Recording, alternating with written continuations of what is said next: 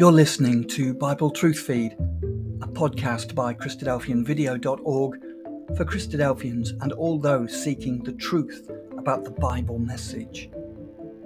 Join us now as we present our latest episode.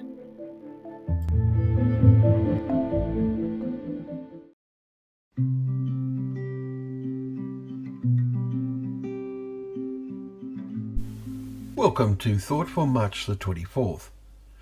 Our readings are Numbers chapter 5, Proverbs 2 and Luke chapter 16. And our thought is, then you will understand. What leads to a true understanding mind, one of which God approves? We have a marvellous chapter 2 in Proverbs today, which shows us the right way to find the knowledge of God. Verse 5. And it shows us that this is far more than we might call head knowledge, developed purely by intellectual investigation and deduction. We especially notice the significant little word if.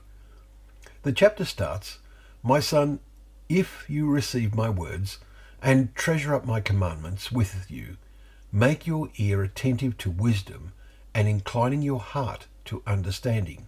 Verses 1 and 2. That is the start of it. That is laying the foundation.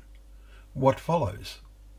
If you call out for insight and raise your voice for understanding, how do you do that? It seems to us this is the earnestness and intensity of private prayer in seeking a full awareness of God. Solomon further emphasizes the complete dedication that is needed. Another if follows. If you seek it like silver and search for it as for hidden treasures, then you will understand the fear of the Lord, or awe of the Lord, and find the knowledge of God. Verse 5. This is the knowing of God surely, the establishing of a real relationship through prayer and the actions and experiences that then flow. The verses which follow indicate the wonder of that relationship, how the Lord and subsequently his Son is a shield to those who walk in integrity, guarding the paths of justice and watching over the way of his saints. Verses 7 and 8. What depth of perception then results? It is far more than intellectual knowledge.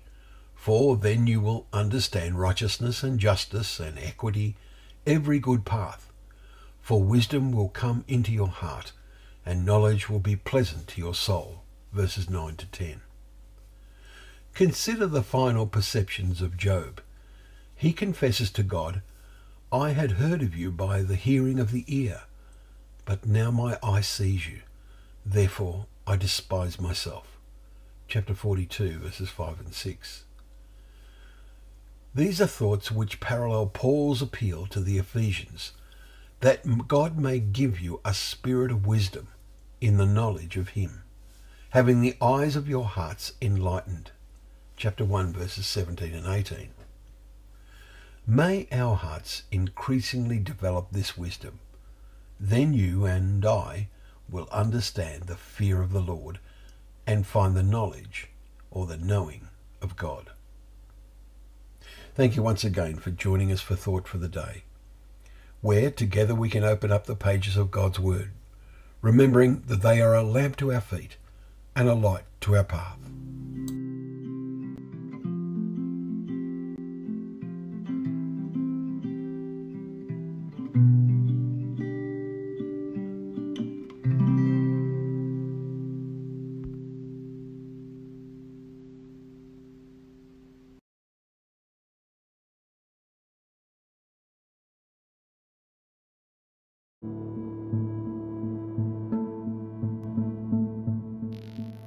Thank you for joining us. We hope you found the episode helpful.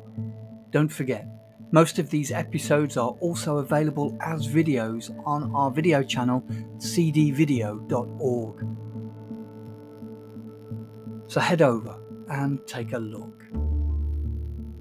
If you have any comments or questions or suggestions, please get in touch or leave us a voice message. We love to hear your feedback. You can email us at btf info@cdvideo.org. If you enjoyed the episode, then please share it with others. Until next time, may God bless you in your studies and your walk towards God's kingdom. Amen.